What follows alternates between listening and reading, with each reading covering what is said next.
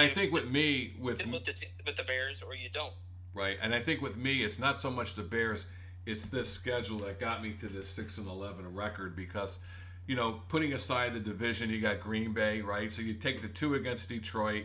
I got them splitting in Minnesota. Maybe I could have gave them 2-0 in Minnesota, but the thing that kills me is you've got going to Vegas and then coming back for Green Bay and then going to Tampa, and then you got Pittsburgh and Baltimore together.